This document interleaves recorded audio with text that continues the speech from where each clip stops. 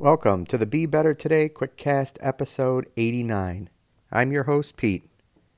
Today's quote comes from author and poet Anthony Liccione, who once wrote, "A bridge can still be built while the bitter waters are flowing beneath." Life is never going to be perfect.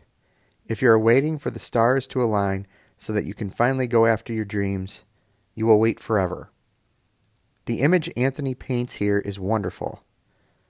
Build a sturdy bridge over the rough waters of your life to help lead you away from all that is negative.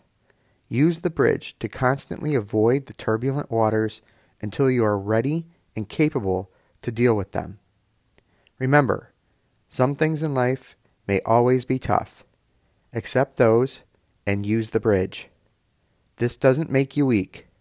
It makes you smart. Now, let's get out there and be better today.